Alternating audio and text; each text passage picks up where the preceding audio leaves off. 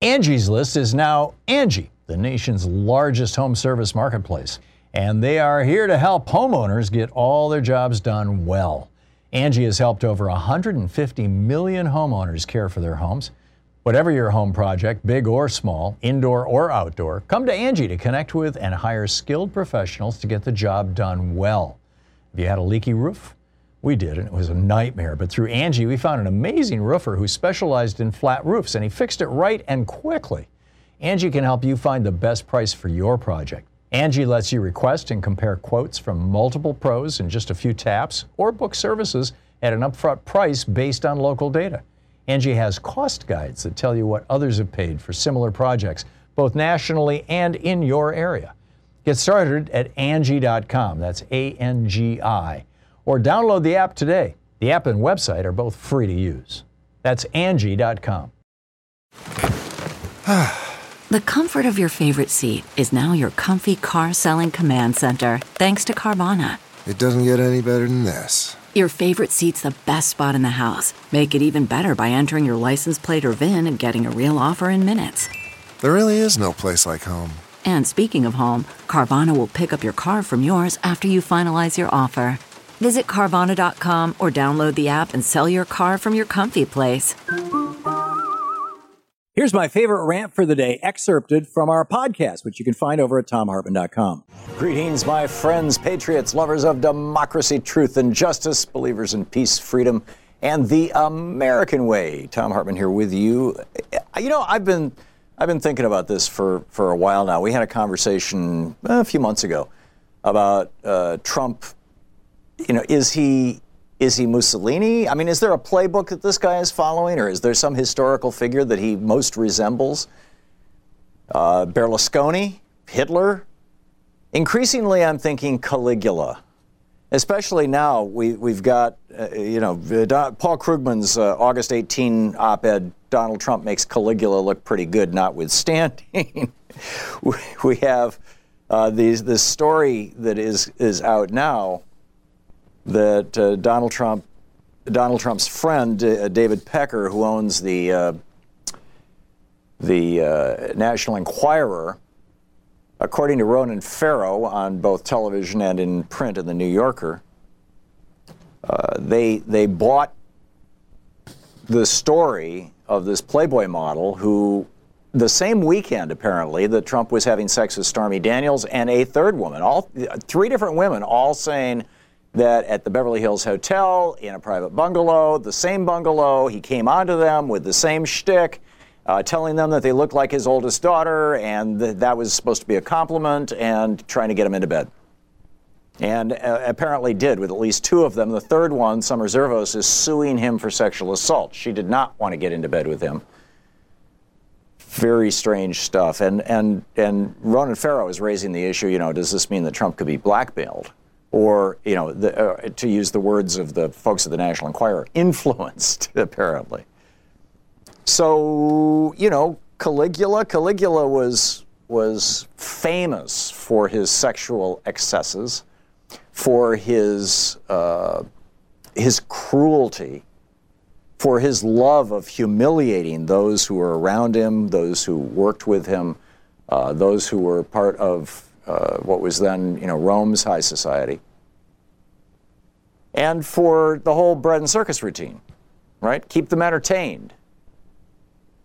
What do you think? Is Trump more like Caligula than Mussolini or Berlusconi? I mean, who is the historical figure that you think Trump most resembles? I'm putting that fairly high up there. Meanwhile, on the gun front, yesterday, Leader McConnell tweeted, this is Mitch McTurtle, right? Schools should be places where children can learn and faculty and staff can work without fear of violence. My colleagues from Florida will carry home the prayers of the whole Senate for victims and their families, for the community of Parkland, and for the first responders. Thus said Mitch McTurtle, the leader of the Republicans in the Senate. Bette Midler replied, she spelled this out, I'll just abbreviate it. F you and your worthless thoughts and prayers. You and your obfuscating shills got what you wanted, dollars, while our kids got to die in school. Nice. I'm wondering if Richard Burr, who took $6.9 million from the NRA, has said anything about that money. I'm wondering if Roy Blunt, who took $4.5 million from the NRA, has said anything about that money. I'm wondering if Senator Tom Tillis, who took $4.4 million from the NRA, has said anything about that money. Or Cory Gardner, who took $3.8 million from the NRA. Marco Rubio, who took $3.3 million from the NRA. Joni Ernst, who took $3.1 million. Rob Portman, who took $3 million from the NRA. Todd Young, who took $2.8 million from the NRA. Or Bill Cassidy, who took $2.8 million from the NRA. Have any of them said anything about all that NRA money? I mean, we've all been listening, right? The NRA spent $261 million in 2008. Excuse me, in 2012, $204 million in 2008. But apparently they increased that number by more than $100 million for 2016. The NRA spent over $30 million in support of Trump's candidacy, more than its combined spending in all races during the 2008 and 2014 presidential election cycles. See, the thing that I think is going to make a difference, and we're starting to see it right now, is that this 19-year-old shot up a high school. He didn't shoot up an elementary school. If a 10-year-old whose elementary school got shot up, a kid from Sandy Hook, for example, tried to go on the media, tried to go on the press, they wouldn't put him on. He's not an adult, or she. But now you've got kids who are legally adults, who are going on the air and saying what they think. And this is a real problem for the Republicans. You combine that with the fact that high school students are being energized and activated by 37 years of Reaganomics, by Ronald Reagan destroying our public education system. Bill Bennett, his education secretary, Betsy Voss in the same mold, doing the same thing. And so you've got kids who are in high school right now knowing that their peers who actually did the right thing and went to college are over $1.6 trillion in debt. Life-crippling debt. Can't get married debt. Can't buy a house debt. Can't start a business debt. Going to be in debt for most of your life debt. Can't save money for retirement debt. They're looking at their peers, at their older brothers and sisters, their friends and neighbors, and saying, what the hell is going on? No other generation of Americans in history have had this kind of debt. And then they see, the Republicans shilling for the debt industry, for the college loan industry, for the payday loan industry, trying to destroy the Consumer Finance Protection Bureau that is one of the last small defenses that high school and college students have against predatory lenders. And they're saying, the Republican Party really only stands for the interests of the billionaires. They really don't like us. They don't care about us. They don't give a damn about us. They just want us to vote for them. And they do that by dangling bright, shiny objects like abortion in front of us. But they're not really going to do anything. I think that this is creating a perfect storm. And I think, I may well be wrong, and I hope I'm not. But it sure seems to me like this mass shooting, this school shooting, is different than times in the past. In part because, as I said, it's a high school, and high schoolers can go on camera and talk. And number two, high schoolers engage in social media much more than elementary school kids do.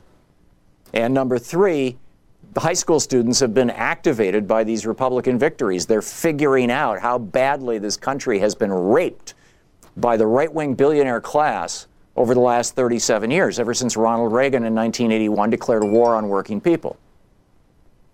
And in 1983 and 1986 radically cut their taxes from 74% down to 25%. And then meanwhile, we're seeing, this was over at Splinter. Every member of Congress who took money from the NRA and then tweeted thoughts and prayers. This was from the Las Vegas massacre, but I think it's still apropos. Roy Blunt, who took $4.5 million from the NRA, saddened by the tragic loss of life. My thoughts are with all the families affected by this horrific attack. Barbara Comstock, Republican from Virginia. I am heartbroken by the mass murder. Right. Richard Burr. My heart is with the people of Las Vegas and and the first responders today. Mike Kaufman, Republican from Colorado. My thoughts and prayers go out to all the victims. Iowa Senator Chuck Grassley, praying for the victims and their families. Texas Congressman Will Hurd took money from the NRA. I'm deeply saddened by the tragic shooting. New York Congressman John Katko. Kentucky Senator Rand Paul. Rand Paul tweets, tragic news. Kelly and I send our prayers and deepest condolences. Right. The list is like 20 pages. It's basically every Republican in Congress. By the way, all the Republicans representing the state of California have taken money from the NRA. None of the Democrats have. This should tell you something. We'll be back. Only 3% of gun owners own half of the guns in the United States. And in the United States, as 5% of the world's population, we own half of the civilian guns in the world. Is that 3% the group that's mentally ill that we should worry about? Number one. And number two, if Trump isn't Mussolini or Hitler, is he Caligula? Your thoughts and answers on that. Anything Goes Friday. Get our commercial-free podcast at TomHartman.com, all 3 hours, and clips of the show here on Facebook, YouTube, and Twitter.